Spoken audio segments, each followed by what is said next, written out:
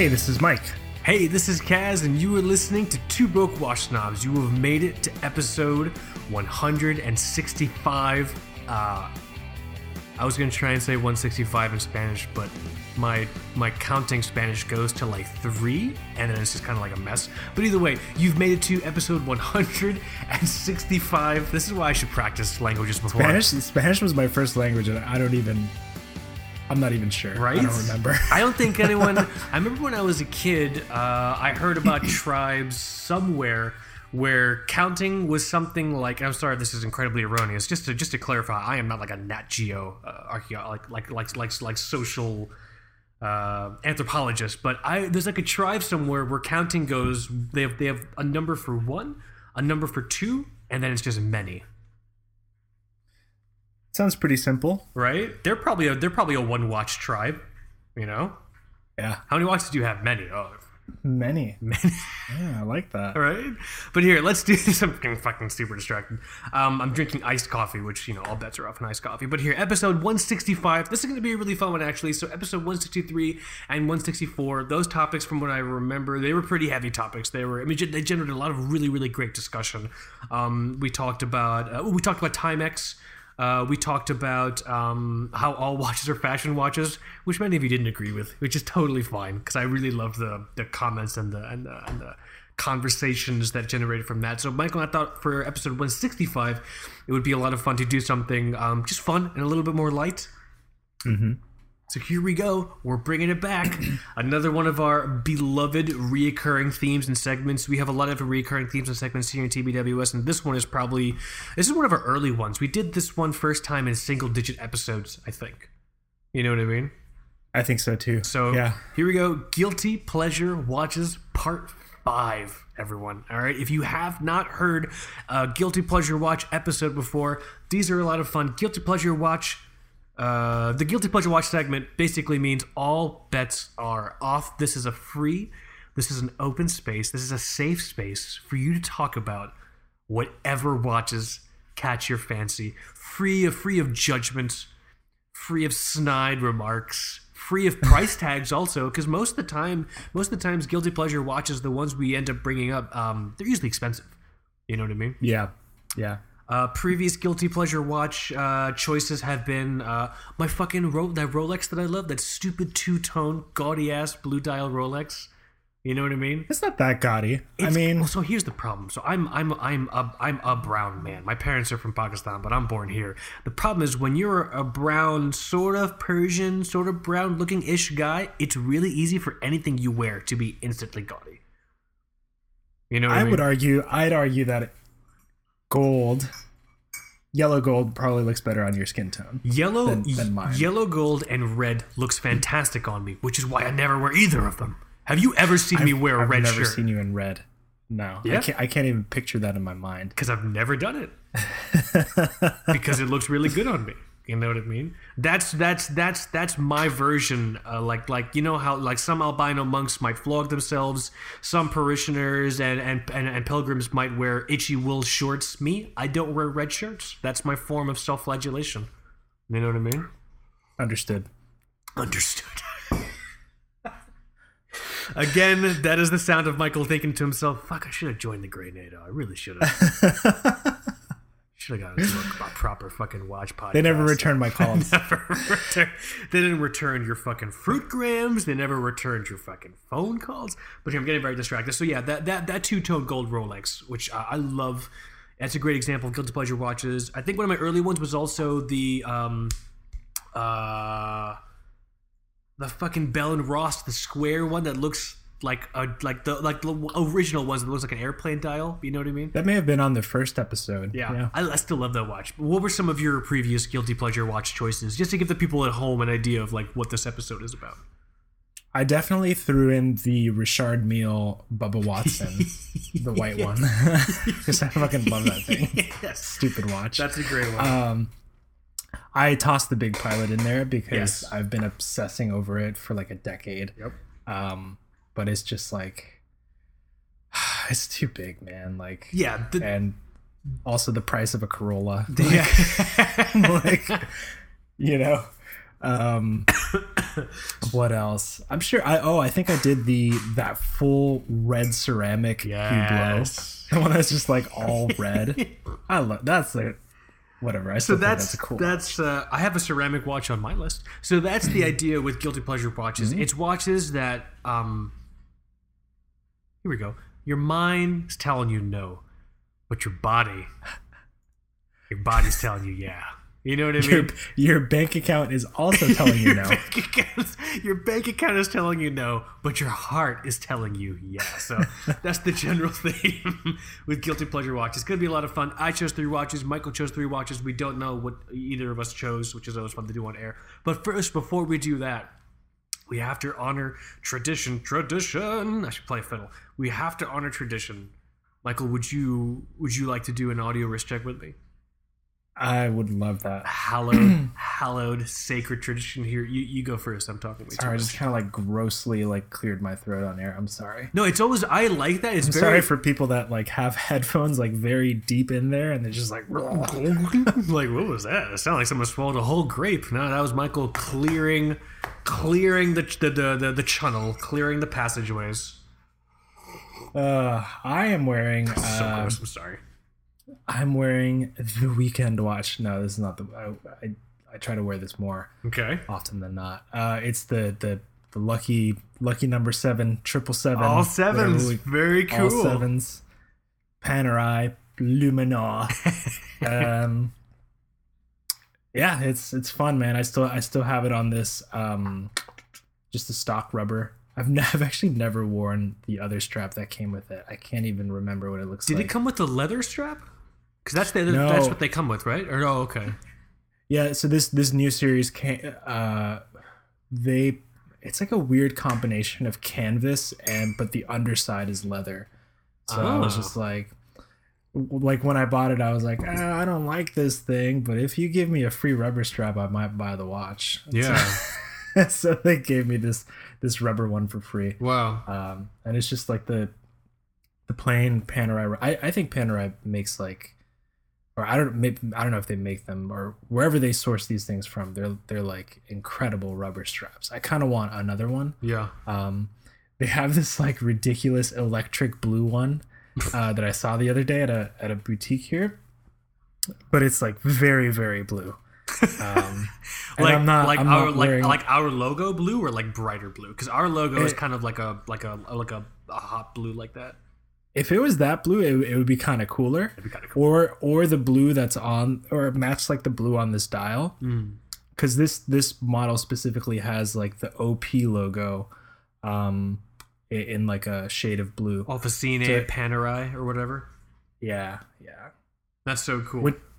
Which I never noticed. There's like on top of the logo, there's an arrow pointing up and an arrow pointing down. If you look at the OP closely. And it has something to do with like the brand's original like mission statement. I don't remember what it was, but it's like excellence above and below, like in the sky and underwater or some shit like that. It looks like the NOS energy drink logo. Have you ever seen the NOS energy drink logo? Yeah, it's true. Like with the arrow. Yeah. I'm sorry. I have like the incredible I think ability. NOS is just. I think that's just the logo for actual NOS. Is it? I don't know why I have to ruin everything, Michael. I ruin everything. I forgot how to spell NOS. NOS. I put a 0.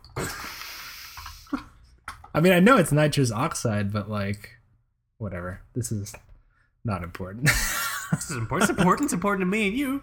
But that's cool, man. You know, oh my God, did we ever talk about this? Have you seen, do you remember that show How It's Made? Because you were talking about, I don't know who makes this, blah, blah. Do you remember that show How It's Made? Yeah, they went to Audemars Piguet for one episode of How It's Made. They went to Panerai. Have you ever seen that one? Oh, did they? Yeah. I haven't seen that one. Let me slack it to you. That's pretty cool. It's Made, Panerai. But it's many, many years. It's like from 2002. I think this is before they were doing like all their in-house stuff. And I'm sure their manufacturing has changed drastically. Oh, fuck you, Grammarly. Stupid Grammarly. Do you get those dumb Grammarly ads when you open up a YouTube video? You're a super user or something like that. It's like Grammarly. You get your emails right and you'll get showered with job offers. No, you won't. That's not how. Are you kidding me? You know what I mean? The secret's out. We use Grammarly here at TEWS. Yeah, right. Both of us, we have fucking degrees in English. There's combined probably 15 years of higher education involved in literature. We fucking use Grammarly. We don't use Grammarly. I just slacked it to you. Oh yeah, look at this. It's really cool. It's really cool, actually. I'm still seeing that photo that I sent you before. just above. Oh man, I had to minimize it. I couldn't stare into his eyes. I love this watch. I mean, it's one of those things where maybe a guilty pleasure turned into just like, fuck, I've been thinking about this for way too long. Let's see what I can do to just get it. Yeah. You know? So I saw an opportunity, and yeah, no regrets. I will say that with these Luminors, and I think a lot of Panerais really, they're so polished that just like any nick, scratch, whatever, it's gonna show up pretty clearly. Do you already have scratches? All around the bezel, Michael. I do not baby my watches. But that's cool. I mean, they'll probably give it a good polish if I just like take it in, you know, for service. I think Panerai recommended after 2 years. They said it's not really like needed, but you know, you can definitely just come in and they'll take a look at it and probably clean up the movement, do whatever they have to. Cool. And they just offered a warranty extension called like PAM ID or something. That's right. Like we were talking about that. It's what, to like 7 years now or something like that. I think 8 years total. Wow. And after that, IWC followed. A lot of brands are like following in line, and offering these kind of crazy cool warranty extensions just for like signing up. Yeah, I love this watch, and I'll keep wearing it for the rest of Sunday. That's awesome. Super cool. My turn? Yeah, go for it. I am wearing the tried and true, not as iconic as the Orient Christmas Chrono, but equally iconic. I'm wearing my Orient Star GMT reference WZ007-1DJ. It's been a while since I wore it. I've been wearing that Timex MK1 aluminum for a bit because it's my new watch, and I'm working on a review for it. And I was also splitting time between that and my Orient Star Diver. The Orient Star Diver is the new one that I got. RK, I have to look at the fucking number. RKAT0106E. I'm working on a video review of that Orient Star Diver, and so that's why I was wearing it a lot. And so when we were getting ready for the episode today, I'm like, you know what? Let me put my Orient Star GMT back on. I fucking love this watch. Yeah, it's so good. also pretty polished, but it looks like you've kept it looking good. It's actually the size. So there is a bit of polishing. So the bezel is super shiny.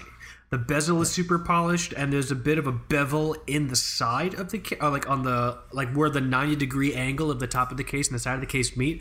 That is beveled, and that's very polished. Otherwise, the sides are matte. The underside of this thing has scratches. The bezel is okay. It definitely has like some wear, but it's not thrashed. You know what I mean? Like, if I bought this thing used and like I knew it was used and someone wore it for 2 years, I'd be like, yeah, this is what I would expect it, you know, to look like. But yeah, this thing is so cool. You guys know the story about this thing. I bought it. I loved it. I hit some hard times with like money and stuff, and so I sold it / traded it. Gosh, I forgot about that. Immediately regretted it, and then I had the chance to get this same watch back from that person, and I'm just like, fucking, I'll make a baby so you can have it. I'll give you literally my firstborn. I would like my Orient Star back, and so got the Orient Star back, and then wearing it now. And it's just great. I want to get more Orient Star pieces for sure. I like this Orient Star also because it's one of the older references in terms of the movement, because post 2017, after Epson purchased Orient outright, because before they just had a stake, now Epson owns Orient Watch Co. Outright. They're phasing out all the old movements across the regular Orient Star line. So, you know, those Orient Star, no, so the regular Orients. So that was like your Makos and your Bambinos and your Rays and shit like that. Those were operating off the original 469 caliber, which your original Gen 1 Mako has. And I gotta service that thing, man. it needs it, huh? It really does. It needs some servicing. I just don't know who will do that, or if it's worth it. Bear in mind, it's basically a Seiko 7006 or 7002, whatever the fuck it is. It's a Seiko Lupin. Oh, that's right. It's an old Seiko Lupin, you know? And then the old Orient Stars used to be on the 40 caliber, so there was the 40S, 40M, 40P. The 40P53 is what's in my GMT now, but after 2017, Seiko Epson, they're redoing all the movements as part of the new F6/F7 in-house movement kind of line. So like knowing all that like makes me really enjoy this my GMT a lot, because it's got the old version Orient Star movement in there. So definitely very, very fun. Very much enjoying the watch. I still think Orient needs to make more of those. They need to come out with a second run with more colors. Can you and maybe imagine? Yeah. Can you imagine if they came out? That's gotta happen. Like green, because like this one's blue with the red GMT, so like what's like a green dial? Or what if they did my Orient Christmas Chrono teal as a GMT with like in this same style? That'd be awesome. That would be crazy. I mean, I would buy it. I'd fucking buy it. Crazy, So definitely very excited for what Orient's got in store this year, because they're right now the main focus seems to be so they just released all these new divers that I was talking about earlier in August, September 2019, and now they're continuing their pretty aggressive wave of getting the new movement versions and some of the older watches and stuff like that. So but I'm pretty excited to see what happens 2019 for 2020 for Orient. Time traveler, Marty, we gotta go back to the future or the past, whatever it is. By the way, I'm on the Orient USA website. Why would you do that? Orient Watch USA website. He's gone. He's Mr. Orient. Nowhere to be seen. Mr. Orient is gone. They got. That's what you're talking about, right? Yep. Mr. Orient is gone. Yes. They retired him. I assume they finally listened to the internet. So just to clarify for everyone, when I say Orient Watch, like Orient Watch is doing XYZ, blah, blah, blah, I am not talking about Orient USA, Orient Watch USA at all. All right. I'm talking about everyone but Orient Watch USA. Orient Watch USA, different Orient's watch codes around the world are operated independently. Right now, they operate independently, and so everyone can kind of do what they want in terms of like marketing or models and like shit like that. And so Orient Watch USA, I don't like their marketing. I don't like how they position the pieces that they get from Japan and everything like that. So, and Mr. Orient was a campaign they had a while back where it was like they tried creating like the physical embodiment, like almost like an abstract of what the Orient watch was, and it was this like tall, lanky, like fair skinned guy with dark hair and like a blue suit, but he was kind of like rapey. Little rapey. He's a little rapey, you know what I mean? He's like in the bathtub with people, and he's like showing up out of. Well, it's really funny because it's classic sexist marketing where women want him and guys want to be him. That was the kind of person they created. Did you notice that? Yeah.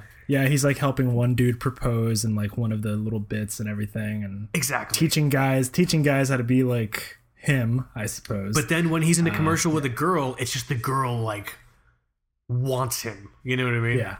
And so it's so cliche, it's so dumb. Shame on the people that made that for Orient Watch. I know who you are. I know where you sleep. I don't know where you sleep. We have a pretty good idea of who they are, actually. 100%. I left them a very mean comment on their Instagram. Oh boy! Oh, I remember that. Years ago. I'm a petty man, everyone. All right, times. If you don't know that by now, but yeah. So good tangent laced wrist check. Let's do this. I'm going to keep track here. We did the intro. This is a very nice intro. Did a wrist check. Very nice wrist check. Let's do this, man. Let's talk about a piece of TBW's history that transpired serendipitously a couple days ago.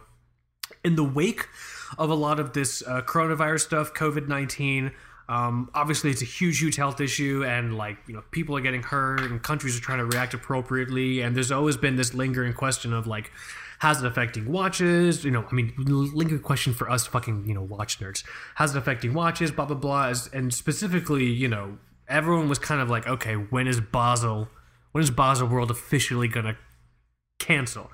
Well, they did. Well, but they didn't. Okay. They didn't cancel these fuckers. They postponed.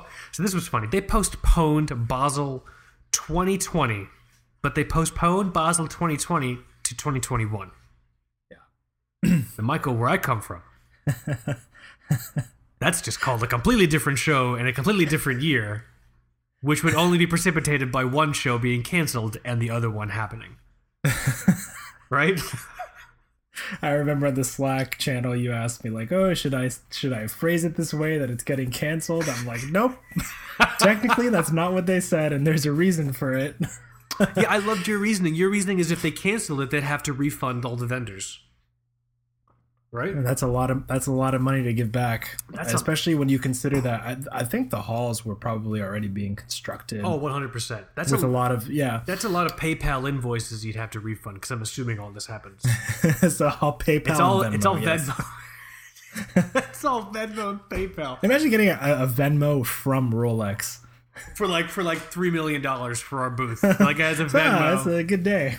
I'm sure the Venmo guys would be like, "Fuck yes!" Like well, whatever their cut is on but the historic moment is not Basel postponing. The historic moment is in the wake of that news, everyone at TBWS, we were all in the TBWS contributor Slack, we all decided, hey, let's just jump in a Skype conversation. You know, 4 or 5 of us, let's record it.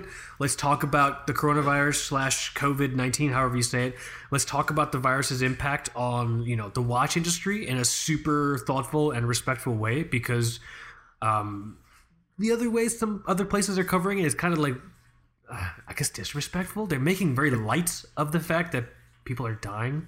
It's like I said, like I told you, man. You sent me that link, you know? By this time in the year, usually like these websites, they're getting their pre-Basel stuff. Mm-hmm. They're getting there's like a stream of news coming in, and that's not really the case this year. First of all, with like Basel and SIHH being combined in a weird way, and then the dates being pushed back, and then no news coming out, and then the show's getting canceled. They're desperate. Yeah, they're desperate. So it's like, how can we make this like thing that's happening about us, like about watches? It wasn't really that important, honestly, until you know, the Swiss government implemented that ban on gatherings more than 1,000 people. Yeah, so yeah, that really did it. And then the cancellation of Watches and Wonders. Yep. And the postponement of Basel World. Yeah, all those events, you know, we were talking about in Slack, and then yeah, we all decided, hey, let's just get in a Skype call. Let's just talk about this stuff in like a super, like, yeah, thoughtful manner, in a way that's not like, that's actually like, I'm using this really weird saying this term because this is Two Broke Watchdogs, but actually like watch journalism and not sensationalism. You know what I mean? Yeah, I would say so. And some sites have done a pretty good job of like covering and like providing insight. Mm-hmm. You know, it's an interesting situation. This is a show that has been in existence for over a century. Yeah. And it's the first time something like this ever happens. And you have to wonder if this is the nail in the coffin, the last nail in the coffin, as they say. Well, well, if you so with all of this stuff, we created kind of on the fly the first episode ever of the TBWS Writers Room. It's you know, there's 5 of us in there. It's me, the contributors who joined us on this call. It was senior contributor Begley Rosian. It was Aggressive Timing Habits, junior contributor. He makes me say junior contributor. It was also motherfucker. He makes me say it. He holds a gun to my head and he says, "Say it, motherfucker." I'm like, okay, I'll say it. Baird, he does not do, Jesus Christ, he does not do that. Baird was there, and Mike Razak. was there as well. Sorry, I was itching my eye. And it was really, really cool. Check it out. It's on YouTube. Yes, we have a YouTube channel. It's like 40 minutes long. It's actually a lot of fun. One of the points that came up during that conversation, which was super, super thoughtful and really, really entertaining, and I love the way it played out. One of the points that came up is so you just brought this up, like, is this the nail in the coffin? So kind of picture it this way. Basel's postponed. People were probably getting ready for it, the next month or two to happen. But now, what do you think brands are going to say when they go basically all of 2020 without Basel and they say, hey, we actually weren't hurt that bad by not going to Basel. Right. Let's just not go to Basel and save ourselves $1, $2, $3 million. Right. You know what I'm saying? It presents an opportunity in a way to operate in a more lean kind of configuration. I think lean is the word that was used in the writer's room episode. But why not create like a digital event? So the really good thing about the writer's room that went up, you also have a ton of diversity in like the group of people that you're hearing from. So you have somebody that works in tech, you have somebody that works in supply chain. So you get a lot of really good opinions. Tech specifically, we're seeing a lot of like really important conferences being canceled. So like Mobile World Congress, GDC, the Game Developers Conference, just got canceled. Yep. But what is happening, like some of these people are actually pivoting to digital or virtual events. Yeah. So why not make a virtual event, for your brand where you like live stream the release of these pieces, or just kind of create like a special website for the 2020 releases. Yeah, you can do a lot and then realize, when 2021 rolls around, like how many of them are going to say like, yeah, we didn't need that.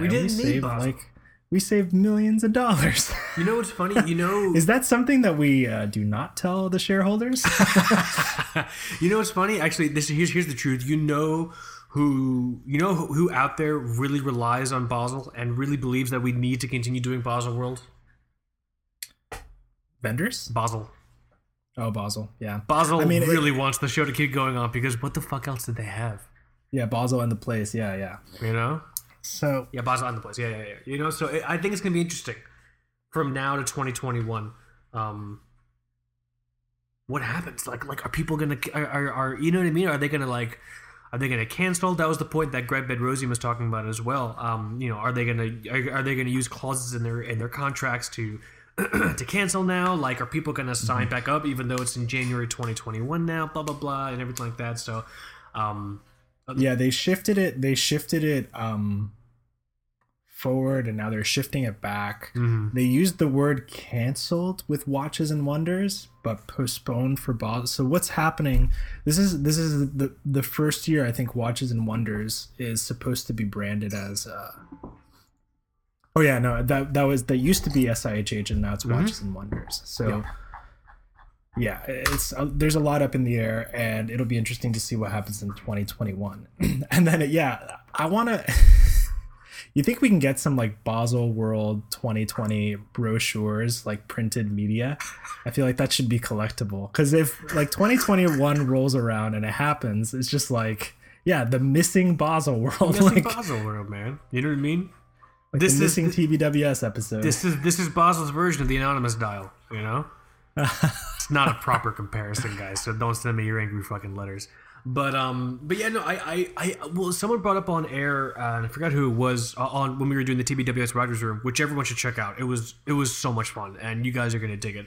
We'll have a link in the show description here, but also if you just go to our YouTube channel, you'll see it there as well. But someone brought this up. So what does that mean? Is there going to be 2 Basels in 2021? Because if Basel 2020 is happening on January 2021, are we getting a Basel 2021 in March as well? The answer is obviously no. Yeah. Which means Basel 2020 is canceled. I think so, but I think they're finding ways to... Or maybe they're canceling Basel 2021 because no one signed up for that yet. So Basel, okay, so because there's 2 years where there's supposed to be 2 shows, but it's 2 years where only 1 show is happening. One of those shows is canceled. I just want them to say that we're canceled, Michael. All right. I really do too. I think the show is done. I think this might be the end. This year, where there's no Basel, this will be brands working through their withdrawals. You know what I mean? They'll freak out. They'll be like, "Oh, well, how are people going to find out about our fucking release?" The internet, man. Yep. Okay. The little fucking cables and radio signals that connect us all to each other for some fucking reason. Like, that's how people are going to find out about all your bullshit. I mean, I say it all the time, man. These brands still, like, they're getting closer, but they still don't really understand the value of digital marketing. Yeah. Like, this is Patek got an Instagram like 3 years ago or something. Like, they all got together. They're like, you know, guys, I think this internet thing, I don't think it's going away. Exactly. I think it's here to stay. I think this is it. I think this is the year. After this year, we'll probably see more and more brands just want nothing to do with Basel. I think this is gonna. I think they're gonna work through the withdrawals. They're gonna get it all out of their system over the next 7 months, and then January is gonna roll around. They'll be like, "Fucking why?" You know. I think somebody said on the call, like, now Wind Up is gonna be the only watch show that happens. Wind Up is currently the only watch show that's happening. Good job for sticking with it, guys. Yeah, you know. Too funny. Wind Up is officially the new Basel. I'm not. Don't quote me on that, for the love of God. You know. But yeah, Wind Up's the only show that I know is fucking happening. So cool, man. But here, let's do this. Yeah, definitely go and check out TBWS Writers Room episode number 1. Really a lot of fun. It's something we're gonna do more often. That was a great conversation. And just subscribe to our YouTube channel while you're there, just because we are working on more video content now. Like I said, I'm working on a video review of my Orange Star Diver, just because folks really want to see what that watch, looks like. I get questions about it all the time and everything like that. So I've gathered a whole bunch of the questions that I get. And I'm going to put them in the video and answer them and everything like that. So it's going to be a lot of fun. But is it time? Shall we smoothly segue? Have you ever seen the spelling of the word segue? Like segue topics? I feel like my brain is trying to like put the picture in my mind, but it can't happen. It's segue. It's segue. I'm going to type it out for you. That's how you spell segue. Ah, okay. Segue. There's no like accent mark or anything? I mean, there probably is, but I don't know how to type it. I have a fucking English... I have a U.S. English keyboard, man. We're smart. You know what I mean? Yeah, we're fucking smart. How the fuck do I get like an Enye? Do I hit Control N? I don't understand. I Google Spanish N and I copy paste it. Yes. That's the same part of our troubleshooting brain that uses MS Paint to solve $1 million problems. Dude, if the client only knew. That's so good. But here, let's do this. Let's segue into the main topic, Guilty Pleasure Watches Part 5. This is always so much fun to talk about. I love this. It's very much freeform. It's a safe space. You can talk whatever the fuck you want to talk about. I have 3 watches. Michael has 3 watches. I want to preface my choices in that they're loosely themed. I mean, if you guys have listened to TBWS for a while, you know by now I love theming things because my life is just very uninteresting. So I like to theme things just because that's just who I am. You know what I mean? So I have 3 watches. I've categorized them as there's a gaudy watch, there's a rare watch, and there's an expensive watch. So those are that's how I've contextualized them. That's like the loose like little narrative that I built, with my 3 watches. There was no onus on you, Michael, to do anything like that. But I just want to. So when I start one of my watch choices, just everyone know that's how I'm gonna start my choices. But here, I have a theme too. Is the theme money? Is the theme money? Is money the theme? So I have an expensive watch. Okay. Then an expensive watch, and I wrap things up with an expensive watch. Fantastic variety for the kids. It's like Good and Plenty's. Like after the first mouthful of Good and Plenty's, it's fine. But then, like when you're 7 or 8 mouthfuls in, you start to really fucking hate licorice. You know what I'm saying? You ever had Good and Plenty's? Never. Oh my god! It's like the first time you're like, oh, it's so great. There's all kinds of new candy flavor. I love Good and Plenty's. And after 7 or 8 mouthfuls, you're like, I love a fucking bus hit me right now. I am so tired of these Good and Plenty's. I had that weird childhood, man. I didn't really have like I've never had Mr. Pibb. You know, oh what my was the god! other thing that I never tried? You've never had Mr. Pibb or Pibb Extra? Michael, we're from Florida. It's everywhere. I'm gonna slack you this. Your first choice. Should I go first? Yeah. Please go first. I'm talking way too much. I'm too excited.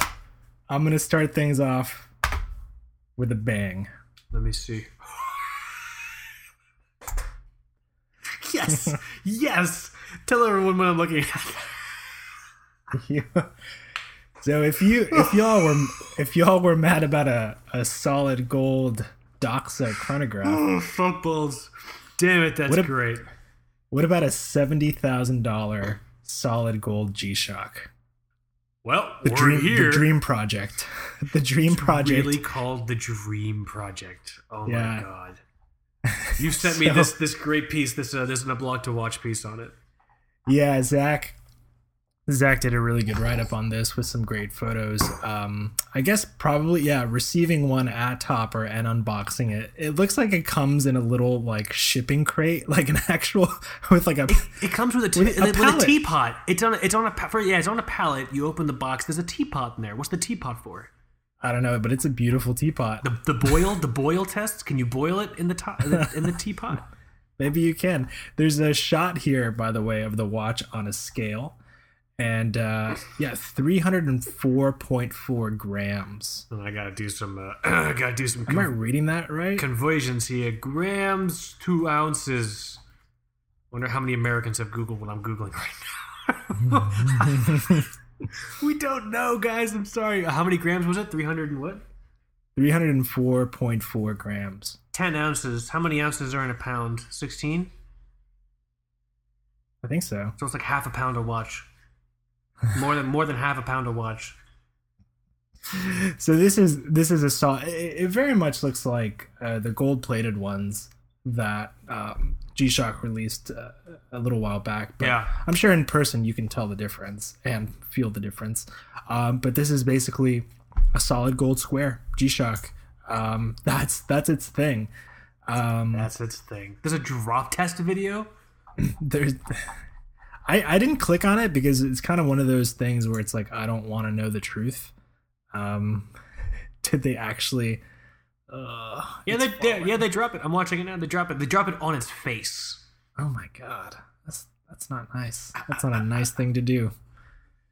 Ooh, okay, still working. You do what you do, Casio. 70,000 hammer test. What is the hammer? No, the hammer test, Michael. Just between you and I, can only be so many things. Is there a hammer test? I missed it. I feel like I stumbled on like an animal cruelty video on the internet. Is there a watch version of PETA? Can we start the watch version? So PETA, People for the Ethical Treatment. No, hold on. Of animals. So an A is what the animals is. What's the watches? So PETA. People for the ethical treatment of watches. Pitois. God, that sounds so fucking orological. Pitois. People for the ethical treatment of watches. All right, watch out, a blog to watch. Pitois is about to send you a very harshly worded Instagram message. That's gonna go right to your spam. I really don't know what else to say about this because there really isn't much. It's got one thing going on. It's a solid gold G-Shock. What I love about this watch is it's still, you look at it and it's still a G-Shock. So it very much has that dad watch vibe. But this is This is probably the most elevated dad watch I've ever seen. No, I mean really, like I can, you know what I mean, like. Oh, dad's going up to pick up the kids in his fucking Murcielago. Like, it's very much like an elevator. It's not a proper, like you have a car seat in the back of your fucking, like, Ferrari Spider. You know what I mean? It's just like, Jesus, like. So there are 35 of them total, if I'm reading this box. Yeah. Dream Project, 1 out of 35 in that teapot photo. I like to romanticize and think that that somewhere one of the guys or one of the gals that bought the solid gold Doxa Chrono is kind of like looking at this and like, huh, maybe I should get this too. Can I just say, well, they're the same price, aren't they? Yeah, it's around the same price. You know what they would say? I'm not paying that for a quartz. I fucking promise you, I'm not paying that for a quartz watch. You fucking can't. This one's got gears in it. I guess I have to have an accent. But the, you know what's funny? I like this more than the Doxa. That solid gold Doxa. Yeah. I don't know why. They're both absurd. They're both absurd, but I feel like this works better in gold. I don't know why. I think maybe it's because we've seen the the gold G-Shocks already. Because that was kind of a big deal when they came out with those. That's a good point. Like, what are they doing? But now we've been scrolling past by them in the feed constantly, so it's like normal in our brains now. That's a really good point. That Doxa is still absurd. This thing. This is a great choice. I enjoy. What would you do if you saw this in a wild? Would you try and like talk to the person? Would you try and get like a wrist check with them? What would you do? Or you just let them, just leave them alone? I would say, is that the dream project? Is that the dream project? I'd probably walk up and ask. Yeah, I would assume they would know a little bit about this plot. Like, you know what I mean? Even if you're like, I don't know, my mom got me this thing. I have no clue what it is. Like, I don't think that's gonna happen. That I'm not bullshitting you. That happened to me. This was years ago. I was in a job interview, and the person that was interviewing me was the owner of the company, and he was wearing a Big Bang. He was wearing, and I'm not particularly attracted to Ublos, but I wanted some level of connection between this person and I'm like, oh, that's a really cool watch actually. And he's like, what? I'm like, oh yeah, a Big Bang. He's like, oh yeah, my brother got it as a gift. I don't really know anything about it. It's literally what he said to me. It's like, fuck, man. Did you get the job? No, I didn't get the job. Kidding me? The prices we pay. Wish my brother got me stuff. But this is a cool watch. I dig it. This is an excellent choice for guilty pleasure watches. Yeah, I don't know if I'd wear it or just like buy it and put it away if I was a gajillionaire. Wear it, but only when you get fast food. It's perfect, right? Only when you go like drippy burgers. I mean, obviously you don't eat like I guess mushroom burgers. Are mushroom burgers a thing? Is there a vegan equivalent of like a hamburger? Yeah, there's a lot of them now. There's Impossible Burgers, Beyond Burgers. I totally forgot. Dude, how good are fucking Impossible Burgers? They're great. So good that I kind of... Actually, the first time I had one was with you, and I thought fucked up. That was fun. They gave us real meat. The Impossible Burger, the Impossible Meat people have a stand at Epcot Food and Wine this year. I'm very excited to go. Very cool. Or Flower and Garden, whichever fucking... It's Flower and Garden. That's the one that's first, so... But yeah, no, make this your greasy fast food watch. Perfect. I'll wear this courtside too, just to keep up with the celebs. Just to keep it real. You know what I mean? Yeah, I'm looking at that Doxa again. It's also exactly $70,000. So both $70,000 watches. That's the magic number when you do something absurd. Apparently. Excuse me. God, that's funny. All right, is it my turn? Yeah. So I have a gaudy choice, I have a rare choice, and I have an expensive choice. Which one should I go with? Let's go gaudy, because I mean, we've hit it hard, I think. So this is a watch that I've talked about. This is a model line that I've talked about before, but this particular watch has just come on my radar recently. I'm going to send you the Slack link. It's not a Slack link. I'm going to send you this link through Slack. And then I'm going to start talking about it. We've talked about this product line before, but I just discovered this existed. So I have sent Michael a Slack link for a particular model from Chanel. It is part of the Chanel J12 or J, where the fuck it is, J series. I've never seen this one. How beautiful is this? I've never seen It's this. all ceramic, baby. I mean, we've been liking these for a while. Yes. Ever since Chanel started doing this stuff. I have been jonesing hard on these. So there's a white ceramic they do, and there's a black ceramic. The bracelet is fucking. The case is ceramic. I think the case back is steel, which is fucking fine. I don't care about that. You know what I mean? But those ones initially that we saw, they were the J series. It was like a diver that they had done. But this has come on my radar recently. It is the Chanel. By the way, it's yes, Chanel isn't the fashion designer. Send your fucking hate mail my way. I don't give a shit. This is a fucking beautiful watch. It's the Guilty Pleasure watches, guys. It is the Chanel J12 GMT watch, reference H3101. This is a fucking beautiful watch. You know what I'm saying? It's a GMT watch. It's automatic. It's an in-house movement, if that fucking matters. I love the black one. The one I sent you should be the black one. 24. Do they have a white one too? This I have no idea. But you know what I mean. But I love the GMT bezel. The entire look of this watch. I love the size of this watch. This watch in particular is, I guess, 41 millimeters. Is it 41? The divers are 38. It says 41. So yeah, okay, 41 there it is. Yes. by 10.38 millimeters thick. It's pretty good. That's fucking incredible. I love this watch. I love every one of these Chanel J models that I've seen. I don't know why. I love them. And they're very quote-unquote gaudy just because I've seen real photos of them. And like the ceramic, it's very shiny. You know what I mean? Yeah. But I can't help but be incredibly fucking smitten by this watch. And I found one, Michael, on Crown and Caliber. How much? Because there's no price on the Chanel website. So how much is this thing? The divers MSRP are like around 5,000 or 6,000, I think. Let me find this link again on Crown and Caliber. And Crown and Caliber prices are usually kind of like on the higher end anyway. So I would assume I could probably find it for a little bit less. But let me see.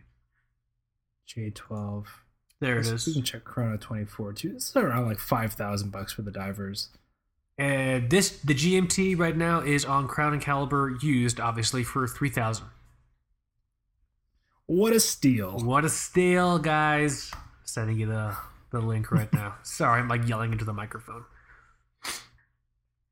Let me see here. What kind of condition is this thing in? Only one in stock. Condition very good. Indicates that there are visible signs of wear on the case. How? It's ceramic. Must have really nailed it.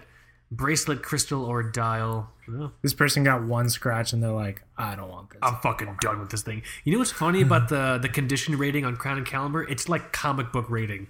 In comic books, no, I'm serious. In comic books, if you do CGC, which is controversial these days, or I guess it's always been kind of controversial, if you get officially graded by CGC or wherever the fuck the other grading organization is, you know, it'll be like, oh, this comic is in very good condition, which is like a 5 out of 10.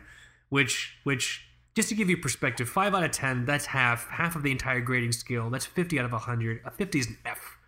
Okay. If I came home as a child and I'm like, Mom, Dad, I did very good on my math test. Like, oh, let us see it. And this is the big fucking F on it. That's not good. That's bad. Muy mal. Okay, dude? Muy mal. It's fucking very, very bad. I don't know why I'm speaking so much Spanish today. Fucking very bad. So like the condition, so yeah, always check what the fuck very good or excellent means or whatever the fuck, you know what I mean? So yeah, I love this watch. There's something about the look of it. The look is very fashion first. There's nothing about this watch which screams functionality other than in this case, this H310 and having a GMT hand with a very, very like simple, nice red triangle. You know what I'm saying? But dude, I fucking love this watch. I discovered this recently because I was looking around at other Chanel pieces. And I'm just like, how have I never heard of this watch? Why are more people talking about this watch? Because it's Chanel. Because it's Chanel? And you should listen to, I guess, our Fashion Watches episode. Maybe you'll hear more. In the same vein, I love a lot of the watches that Tiffany & Co. do. That Chrono or whatever the fuck it was, you know what I mean? God, I think it's beautiful, man. So yeah, take a look at this watch. We'll have all the links and bullshit in the show. This for me is very much a guilty pleasure watch. It's too expensive. This for me is not my expensive choice. This is my quote-unquote gaudy choice because I think once I put it on me, might be a little gross on me. You know, I think you should go with the white one. Do you think so? That's so loud. I think so. I don't like. The only white thing I want in my life is my wife, Michael. I was very methodic in choosing a white partner so we could propagate and have white children, and they could have a much better time in life than me. That was methodical. All part of the plan. All part of the plan, man. I got to think 10 steps ahead. That's how life is conditioned me. You know? I think you can rock the white one, man. Let's see. Let me think about it. Maybe I'll get this watch one day if I ever have $3,000 or $5,000 to kill. But yeah, this for me is very much. Most of these Chanel pieces for me are very much in the guilty pleasure kind of watch zone. I would encourage you to check them out if you're looking for something different but aesthetically very pleasing. You know. Nice. What about you? What is your second choice? I want to see if I can find some comments from when this watch first came out, because this one upset quite a few people. Oh, does the brand name start with A? The brand name starts with P. Okay, never mind. And I think you know where I'm going. I might. I don't think you've ever heard me talk about this one, but it is. I'll send you the link. We should be like a Slack featured customer, like on their homepage. With how much we talk about them on fucking air. Look at that! Wow, I have never seen this. So this is the Patek Philippe 5524G Calatrava Pilot Travel Time. What is happening with this watch? This got people so mad. I just kind of fielding one of the original like articles. It's like, oh, this looks more like a Shinola than a Patek. Get over yourself. I can pick this up at my local Eddie Bauer. The worst looking Patek I've seen in a while. Wow. Just like, this is ridiculous. What were they thinking? Looks like something from Zenith. Come on, Patek. I'm at a loss for words. So yeah, this was not well received. I think overall. This is so like visually. So just so everyone knows, everyone who saw this watch and got mad, you like fashion watches because they're having a visual reaction first. Because you know what I mean. So like that was the argument we were making with the fashion watches episode. Everything is visual first, without learning about the watch. So Michael, you learned me good about this watch. Learn me hard. Learn me good, because I'm looking at it and I'm trying to understand. I see a local dot and a home dot. What is happening here? Yeah, so those two dots are day-night indicators for your different time zones that you're tracking, and then you have a skeletonized hour hand for like your secondary time zone. This thing is cool, man. It's a sporty offering from Patek. Like for some guys, like, and gals, you know, it's the croc on the perpetual calendar. It doesn't really work for every single day. Like we're not all like CFOs at like some company or whatever, aren't we? Isn't this CFO broke watch knobs or not? Yeah, you owe me some tax stuff. Oh fuck, I do. That's right. Jesus Christ, you're totally right. Yes. I'm a bad CFO. But this thing is white gold. It comes on calf. It has a bit of the Zenith like pilot look to it. Like certainly the numerals are very similar, but I think these got a lot of people into Patek at a different price range for something like a dual time. Because you can't get the Aquanaut travel time anymore, and you can't get this watch anymore. So yeah, I think it's cool. I definitely had to learn to love it though. When this first came out, I think I was also like, nah, I don't know what's happening, but it did kind of turn into a guilty pleasure. And the fact that you can't get the Aquanaut, and it's so like, that's such a really, really good dual time watch. This has the same movement. So two things pop out of me. I love the size, 42 millimeters, but under 11 millimeters thick. Mm-hmm. That's really good. Because I was expecting it to be a super like thick watch because of all the shit going on in there. You know what I mean? Yeah, dude. This is these are special, and I think Patek is going to keep experimenting with this platform. I think in 2019 they came out with a version in I don't know if it was platinum or white gold, but it was also I think it was an alarm complication version of this watch. But it was basically like minute repeater technology from Patek. So that one is like $250,000. This one is only 49,000. So 3 Corollas or 3 Camrys, whatever your unit of measurement was before. 3 Corollas. Three Corollas, right? Those are fully loaded Corollas, by the way. yeah, not like base corduroy seats, whatever the fuck the seats are made out of on the base model with like the crank windows. This is just jazzed, man. All right, that's funny. Well, so explain to me what's happening with. So the crown at 3 o'clock. Obviously, I'm assuming that's for time. What's this? What are these buttons at 10 and 8? You can go up and you can jump your hour hand with those. Oh, that's forward or back. That's what I love about the Aquanaut. You can just like push a button and so I don't have to pull the crown out to like move my GMT hand. I just press these buttons. Yep, and it's the same way like that on the Aquanaut. I think it's the best like jumping hour watch you can possibly have. That's pretty fucking cool. I messed with that Oris a while back. Mm-hmm. That Oris Pilot where you have to like twist the bezel to have that same jumping function. Oh yeah.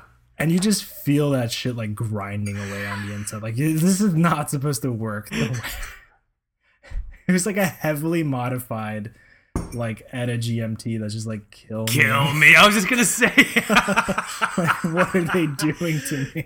But this is a really, really elegant solution for jumping through your local time zone.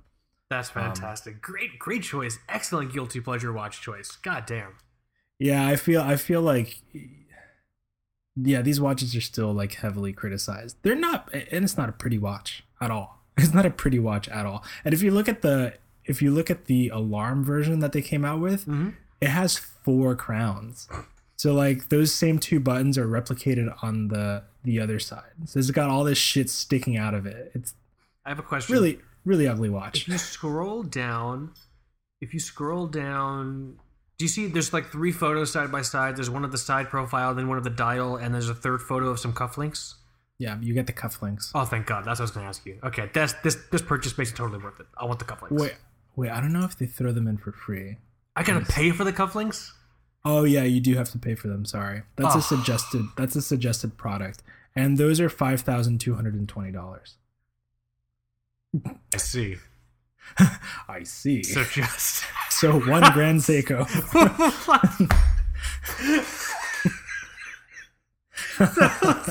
The cufflinks are $5,000. Huh. I see. Interesting. Very good. All right. Fucking Christ, dude. Jesus. All right. Not my fucking watch brand. This is America. No, this is Geneva. This is Geneva? What are you talking about, dude? That's crazy. Wow. Okay. Rock and roll. Excellent choice, man. I do not recommend the cufflinks. I just want to be a dickhole, and I want to just walk into AD's or Patek Philippe boutiques and just be like, and be like, oh, how can I help you? Oh yeah, can I see the cufflinks? Just as blunt, like as American blunt as can I see the cufflinks? Hey, do you guys have the cufflinks? Oh yeah, I was walking by the store and I was wondering, do you guys have the cufflinks? Everywhere. Until they start like blacklisted. Like I walk into the stores and be like, oh, I'm sorry, sir, you gotta go. I was like, I've never been here before. You're on our watch list. We know what you do. We know who you are. We've seen your YouTube channel. I'm on the Patek Philippe watch list. Do not let this man in. Like, oh fuck. That's my claim to fame. God damn, great choice. Guys, you guys have the cufflinks. Is it my turn next? Yeah, what's your number 2? So I did my gaudy one. I have rare and expensive. I kind of want to do the rare one because I want to save the expensive one for last. What do you think? Go for it. So I'm going to send you a link. This is a blog to watch link. Blah blah blah. We've talked about this watch before. This watch is incredibly attractive to me because of its design and its history and kind of what it represents. But I'll tell you right now, I am so intimidated by the fact to look for it. Look for it. To look for what I want to look for. like an early generation, because these things get frankened. They're whole different versions of this thing. They make a new version now, blah blah blah. But the watch, There's like 3 people on the planet that like know how to properly service these. exactly, it's far too intimidating of a watch purchase for me. The link that I sent Michael to is in a blog to watch link talking about the history of the original Bulova Accutron Space View watch. I love seeing the Space View, like the new ones. I just love the concept of it, because for me, the Space View, so if you're not familiar with it, it's the tuning fork movement, early tuning fork, like early electronic, quote unquote, electronic watch. There's no crown. The crown's on the back.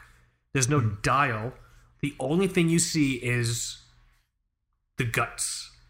And it's basically it's like a circuit board chip, and then I guess whatever mechanism, like some wound copper wires, and I guess the tuning fork, maybe. I'm not really even sure. You can probably see it in there. You can probably see it in there. For me, I love that because, it's one of those things where when you buy watches and watch marketing, and as consumers, what we're very susceptible to when we look at watches is that we can be very forgiving or very laxed in our judgment if something has a really cool dial on it. You know what I mean? You can totally believe someone's marketing campaign if they have like a really cool dial on it. This is basically it's just there's no dial, there's no bullshit. Everything you see on the Space View is exactly what the watch is relying on to function. Yeah. And to me, that's a design language. That's so fucking cool. You know? It's just, and so I've always loved the design. I've always loved the aesthetics. I love the history as well, you know, with the piece. It has some great quirk factor. There's a whole fuck ton of different variations of this thing. I would love to own one, but the process to acquire is just too fucking intimidating. There's fakes. You know what I mean? There's all these different versions. There's like, and there's like, I don't want to get one that like it works and then it fucking breaks and then I'm fucked, because who's gonna fix it? You know what I mean? Yeah, there's like one really popular eBay seller. I think it's a guy that his thing is just like finding these and restoring them, and he's widely regarded as like the dude to buy them from. But yeah, I totally forget the vendor's name. But if anyone remembers, I'll look for it. If anyone remembers, I'll check it out. But for me, this is very much a guilty pleasure watch. I see it, I love it, I want to own it, but my better judgment always kind of talks me out of it. I think so. Here's a good analogy. I think what I feel when I see this watch is what other people feel when they see a Soviet watch they want to get, but they're too afraid of like buying a fake, or like what do I do if it breaks, or like how do I authenticate? You know what I'm saying? Yeah. I don't really have. I have that fear with some Soviet watches, which is why there's just some stuff I'm not ever gonna fucking touch. But like this, this for me is I've always loved it. I mean, I love it so much. I've contemplated buying one of the new ones. You know, the Accutron 2 Space Views that they have. Well, in Basel last year, there was like a quick little preview of what the new Accutron Space Views are supposed to look like. Really? Let me see. Space View. I'll send you the article. Yeah. Maybe not. Maybe No. I gotta dig it up. You gotta dig for it. But yeah, for me, this is a guilty pleasure watch, just because there's just so much about it that I love, but it's just too much of a can of worms. I know some listeners have this watch. If you're aware of the eBay seller that Michael's talking about, definitely let me know what's up. Oh, I got a link here from you.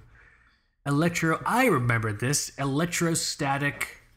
Yeah, this thing, like they kind of teased this, and then it was like, oh, nothing's really gonna happen until 2020. Concept movements. Interesting. Yeah, so there's at least a concept. They're at least concepting for, you know, some kind of reissue. And Bulova hasn't really been marketing their latest releases. So I don't know, just keep refreshing the Bulova site. Someone made a great comment on our TBWS Slack. Bulova is like Timex, but with shitty marketing. Yeah. He's doing all these great things, but they're not telling anyone about it. Yeah, like that new military collection, or the fact that they did release a stainless steel no date version of the Lunar Pilot. I love when you were just like, "Has anyone seen this?" And Barrett's like, "Yeah, I got one. I got it." That's true. Bought it several months ago, and you were just like, no one told me. It's like, yeah, it's just kind of. Dude, people were buying both watches. They'd buy the black one, they'd buy the steel one, they'd pull the dial out of the black one, and then stick it in the steel one. That's like marrying two people, but taking the blonde hair off the other one, putting it on the other one, just throwing one of them away. Like, that seems like very aggressive to me. You know what I mean? Oh, man. But yeah, I like this watch. It, for me, it's a guilty pleasure. I love seeing it, but I don't think I'm ever going to own it. There's just too much. There's too much pressure. Can I ruin this electrostatic Accutron movement link you sent me? Can you ruin it? Yeah, by something I noticed. Oh, you can ruin it, yeah. You see the two circles at 6 o'clock? Mm-hmm. Do you see the green outline around them with the two circles? Yeah. It looks like a bicycle with wheels. Oh, it does. And the Accu, where it says Accutron, that's like the handlebars. It's like the handlebars, yeah. It's a bike. It's a bike watch. There you go. Thankfully, it's a concept. I'm sure it's not going to look like this if the fucking thing ever comes out. Yeah. So yeah, that's my rare. My gaudy choice was this Chanel J12 GMT. My rare choice is this Bulova Accutron Space View. I'm open to possibly a new one from this electrostatic movement, or possibly getting like an original one. But then it's just too much pressure. It's just I don't need more pressure in my life. So. But yeah, those are my two of my three choices so far. So are we both down to our last choice? Yeah, I just realized my last one is from a fashion brand. Ooh, what's your last choice? This is it the one? Is this the one you needed help pronouncing? I can't pronounce this thing. All right, send me the link. From. We can do this together, and it'll be a train wreck. It's from Hermes. I know how to pronounce that. But it's this dual, like, it's a double moon phase watch. It's got two moons on the dial and two little, like, one small dial for the time and another one for the date, and everything kind of spins around, and it's beautiful. This is beautiful. Yeah, something Hermes, something de la Lune. Oh, here we go. Let's do this. Let's do this in the air together. It's Hermes, Arceau, Lahore. De la Lune. Perfect. Nailed it. Moving on. It's this fucking thing that I'm pointing at. I'm like pointing at it. You're not even here. Lahore. Arceau Lahore. De la Lune. Right? I'm very excited for the angry emails. So this is a beautiful. So I'm going to legitimately do my best to actually pronounce this. Hermes, Arceau. Lahore, because H is silent. Lahore de la Lune watch. There's a fucking link in the show notes, guys. Just click the link and you see what we're talking about. But this is beautiful. I forgot. I guess I forgot Hermes made watches. I just know they do leather, right? Like that's their like they club cows to death with other cows, and the absolute worst leather sourcing practices on earth. But they make watches also. What they do is they take one cow and they starve it to the point where it just becomes a popsicle stick, and then they kill that cow, but then they use that cow to beat other cows to death slowly. Last time I checked, that's what PETA said. The facts check out, guys. It's on the internet. Fucking please, no one send me angry emails. I'm sure Hermes is much worse than that. Yeah. You can get, but seriously, their watches. I think lately, I think they're pretty attractive. There's a perpetual calendar that's super thin and really nice. I think they have some kind of weird version of a GMT that's really cool too. Hodinkee did like a time only version that's really nice. I think the watch designs are genuinely attractive. And if you look at this version with the celestial dial, I think they say it's the Venturine dial. There's a meteorite dial, and then there's one with like a starry sky. So the two white circles, those are in perpetual circular motion, like centrifugal motion, right? Those are spinning around the watch, or is it the moons that are spinning? The moons aren't spinning. I don't think the moons are spinning. Okay. I think it's the other two little dials, the one for the time. Beautiful. There's only two. So I know this is a guilty pleasure watch, but imagine. So this is 25,000. How much do you think Jacob and Co. would charge for something like this? With their like fucking planets like spinning around in there. No idea. Yeah. So I actually think this is kind of a good value. This is a steal. This is kind of a steal. But yeah, there were only 200 of them and they're gone. Here's what's wild. Have you noticed the top lugs are wires, but the bottom lugs are solid? Yeah. It's kind of fun, man. It's really fun. I dig these Hermes watches. If I saw this in public, I would probably smile. I'd be like, oh, that makes me happy. Like, that's a really beautiful watch. Wow. So what's happening here? One of these is time, obviously. One of these is running time. What's the other one? Looks like date. Oh, you're right. It's a date. What's the spinning? The whole thing in perpetual spinning, does that signify any sort of like time reading or not really? Well, I see that the moons are labeled, I think, north and south. One says Nord. Home of the Norman. North and south, yeah. Is it a moon phase? Yeah, it's like a dual moon phase. We're smart. We're smart. We have a watch podcast, and you're all listening to it right now. This is a pretty handsome watch. I like it. There's a version in the photos where it's dark, like the dials are dark, and there's a bit of a very different finish on the dial. Do you see that one? So that's the meteorite dial version. So like if you look at the backdrop of everything, there's that one version with the starry dial, and there's another version with the meteorite. Which one would you get? The meteorite. Yeah, meteorite's pretty cool. It's very clean, but it's not. Excuse me. It's very clean, and I like how all the colors are very defined. The lines are really specific and sharp, but it's not stuffy because there's such like a weird organic striation occurring with that meteorite dial. You know what I mean? Yeah, the meteorite dial has more of a panda thing going on too, because like the time and the date discs are like clearly like black. Wow. They're darker than everything else, and you won't get them confused with the little moon circles. I feel like that could happen with the other one. Yeah, you know, because if you're in a life and death situation, if you're wearing this and you don't know what the moon is, I guess. We're gonna crash. I don't know what the moon is. Can you imagine hearing that from a cockpit? My moon phase battery's dead. We're gonna die. It's like, oh my god, crackerjack pilot is this? Does someone have an iPhone application I can borrow? Yeah, man. Very cool. Very, very cool watch. Yeah, my cheapest one, 25,000 from a fashion house. Wow. Meteorite variant of the Arcul de la Lune. Fantastic. God. That might have been the worst pronunciation for anything that we've ever done on this show. Yeah, we've had some pretty we've had some pretty fucking train wreck pronunciations. I've never felt so lost. I'm trying to pronounce something. Can we get like a European contributor or something? Yeah, I know a ton of you guys and gals are in Europe. Can someone please tell us how the fuck to say this? We need a European contributor. We need. I think aggressive timing happens is the closest thing. He's not even that close. He spells color with a U, man. He's closer to me. He's closer to you. He spells color with a U. What do you want? And he spells meters TRE.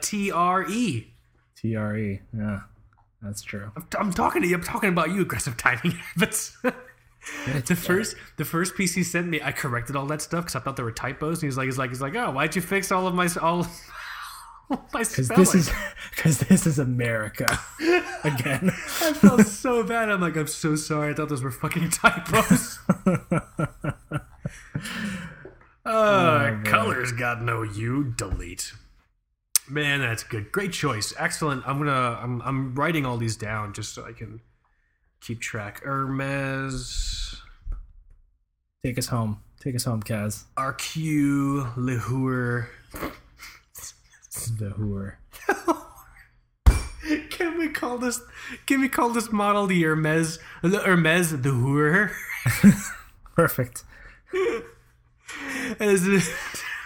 Sorry, Lune.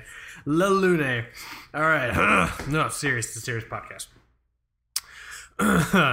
My third choice. So I did my gaudy choice. It was the Chanel J12 JMT watch. I did my rare choice, which was the Bulova Accutron Space View watch. My expensive choice, speaking of America, Michael, is an RGM. Remember RGM? RGM or RJM? RGM. That was RGM. I do not pay attention to that brand. Yeah, you're right. RGM. So I'm going to send you a link. RGM, they are based, I think they're in Pennsylvania. I think they're in Lancaster. Right? Where the fuck is it?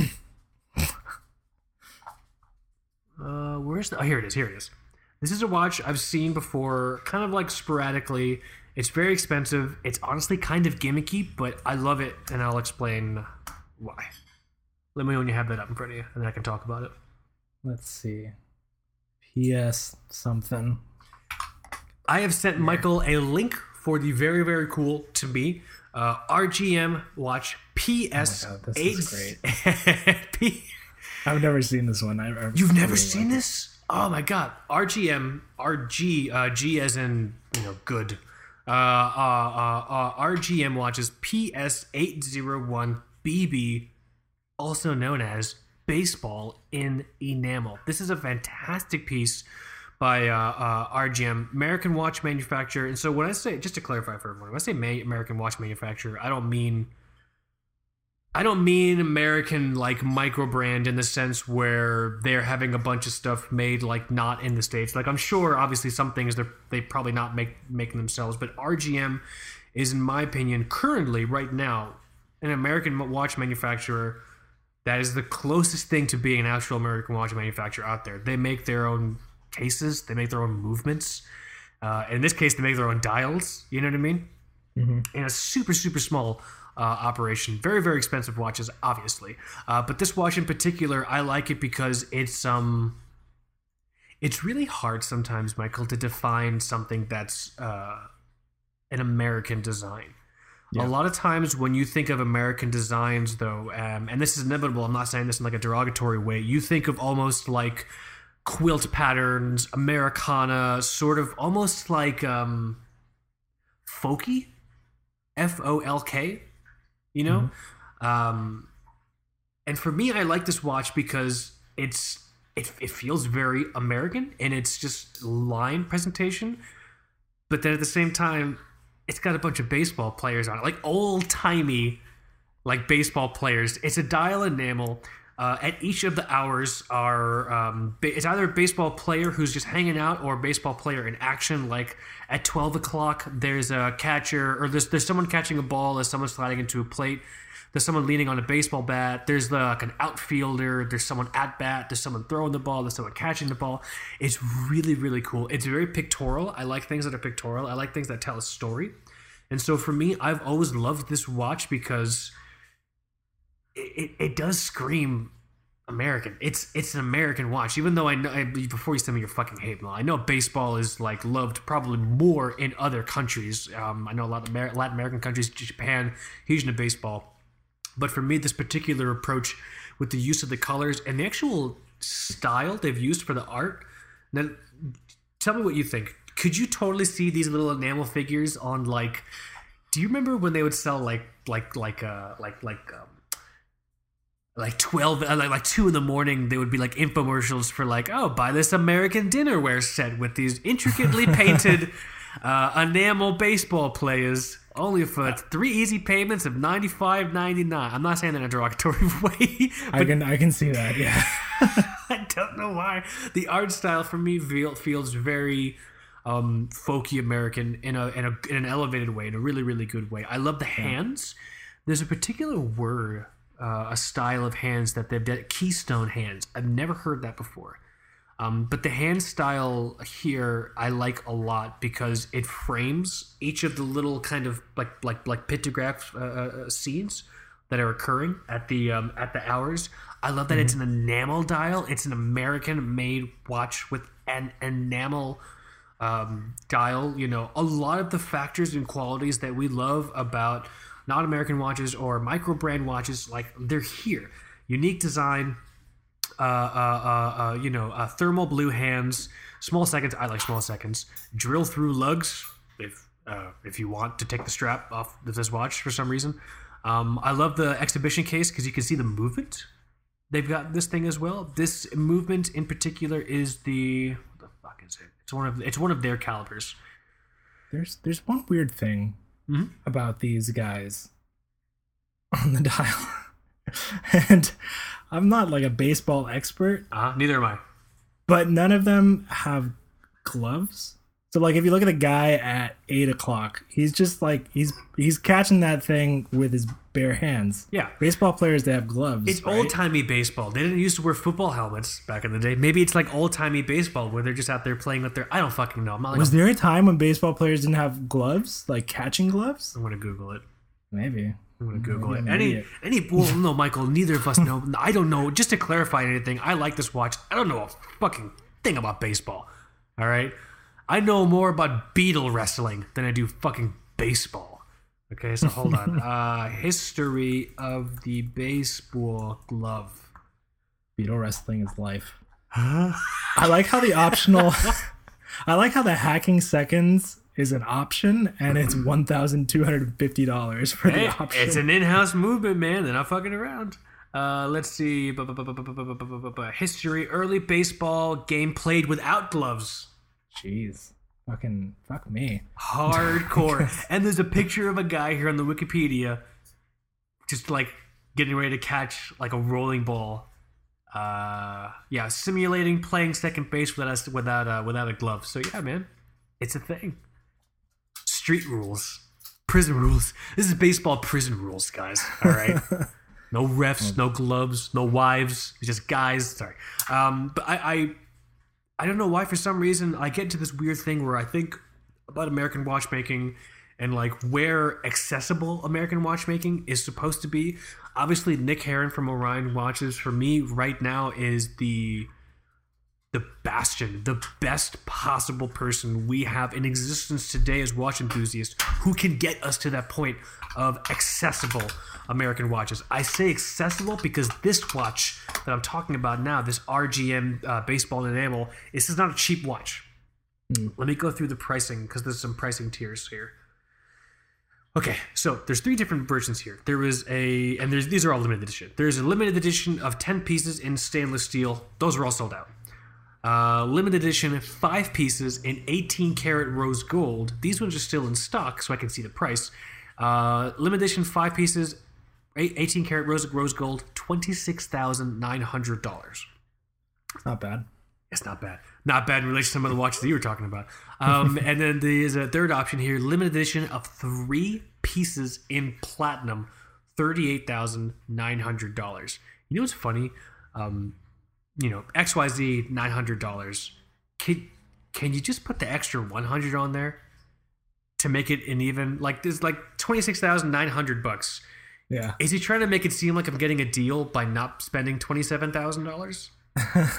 Isn't there a certain price where that doesn't work anymore? Because I know like $5.99. Oh, it's just under $6. Like, okay, yeah, sure.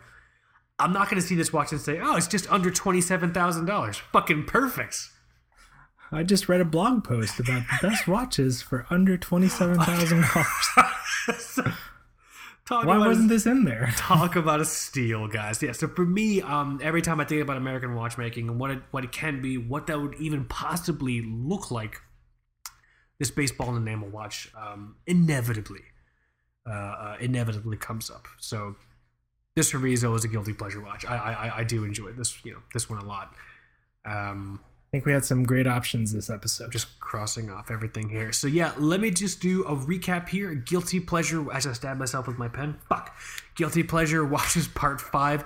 A ton of fun recapping our choices. I'll do our first, second, third choices. It doesn't matter. So Michael and my first choice, I chose the my gaudy choice, the Chanel J12 GMT H3101, all ceramic. When I say all ceramic, I mean even the fucking bracelet.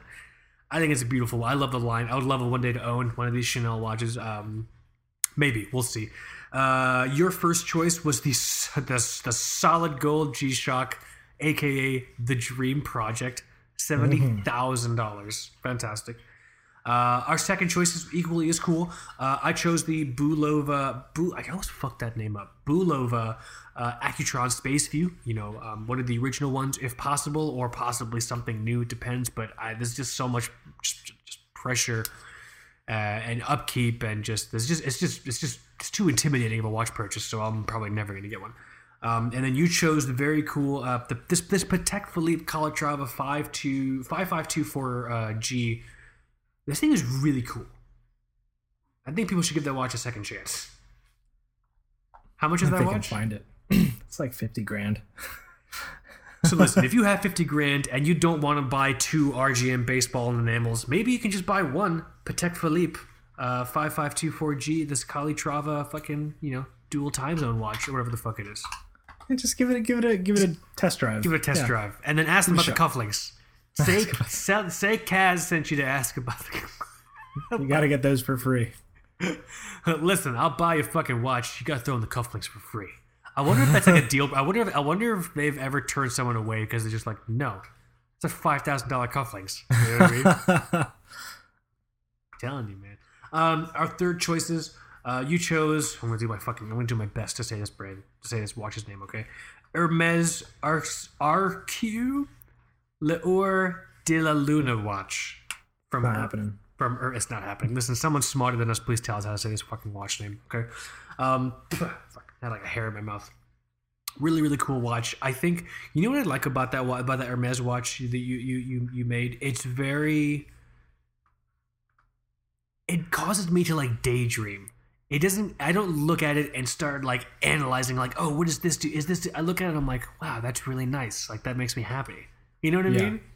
I wouldn't care if the whimsical moon phase is set properly. I don't give a fuck. It's whimsical. That's the word. I feel like people throw the word around a lot. That watch for me is appropriately whimsical. And then my third choice here, the American brand RGM. The specific model PS801BB baseball in enamel dial watch. They fucking make everything on this watch. They make the movement, even the dial. For me, it's interesting because nailing what quote unquote American design is, I think it's kind of tough, and we do end up falling into that kind of pictorial, heavy, almost folky quilt art sort of vibe when you think American design, just because it's a very odd concept to nail down. So for some reason, for me, this watch, I like it a lot in terms of that. It's got fucking baseball players. It's great. If I saw this watch in the wild, I would be immeasurably happy. I'd be like, that's so cool. So those are our choices. Guilty Pleasure Watches Part 5. If this was your first Guilty Pleasure Watch episode, welcome. Welcome to the Guilty Pleasure Watch Club. Definitely let us know your thoughts on our choices. And then at the same time, let us know your choices. What are your guys' guilty pleasure watches? Love to hear from everyone in regards to sort of like, what watch, when you see this watch and your wallet says no, but your heart says yeah. What's that watch? We would love to hear about it. In addition to that, go and check out the TBWS Writers Room inaugural episode number 1. We're talking about the detrimental outbreak of COVID-19, or however you say that, the virus. Excuse me, and its impact on the watch industry. I was joined by TBWS contributors. Really, really great discussion. It's on YouTube. Go and check out our YouTube channel. In addition to that, great wrist check. I'm wearing my Orient Star GMT. You're wearing the fucking I forgot to the All Lucky Sevens, the Panerai All Lucky Sevens. I think overall, I think that's about it. Anything I'm missing in the recap? No, that's it. It was a great episode. Really fun episode. Go and check out the website as well, twobrokewatchsnobs.com. Always updating stuff. Really cool post is actually going up this week from a fantastic contributor, Jason Tricoli. I'm still figuring out a title, but basically it's a way to survive the watch hobby, but taking a very critical financial look. Wants versus needs, materialism. It covers everything from the practical to the, maybe somewhat metaphysical. It's really, really fun. I very much enjoyed it. I'm working on it right now. Jason did a great job on it. Keep an eye out for that post this week as well. I think that's it. I don't want to go. we'll let the nice people go, and No, we're making them stay. We're gonna go full beast, and we're gonna lock Belle in our fucking house with us. the weird house guest that like pulls out the board games like at, I don't know, 3 a.m. It's just like everyone's fucking tired. No one's refilled their drinks, and then someone's just like, "Hey, you guys got fucking canasta?" It's like, oh my fucking god. I'm gonna strangle Daryl. I'm gonna strangle with my fucking hands in front of all these nice people. It's 3 a.m, Daryl. We know you don't have a family. Maybe we have a fucking family. All right. Sorry, I'm really angry at this fictitious Daryl for some reason. But here, we should probably let the nice people go. I'll let you. Is that sad time? Is that sad time? sad time. Thanks for listening, everyone. My name is Mike. And this is Kaz. You have been listening to Two Broke Watch Snobs. Later.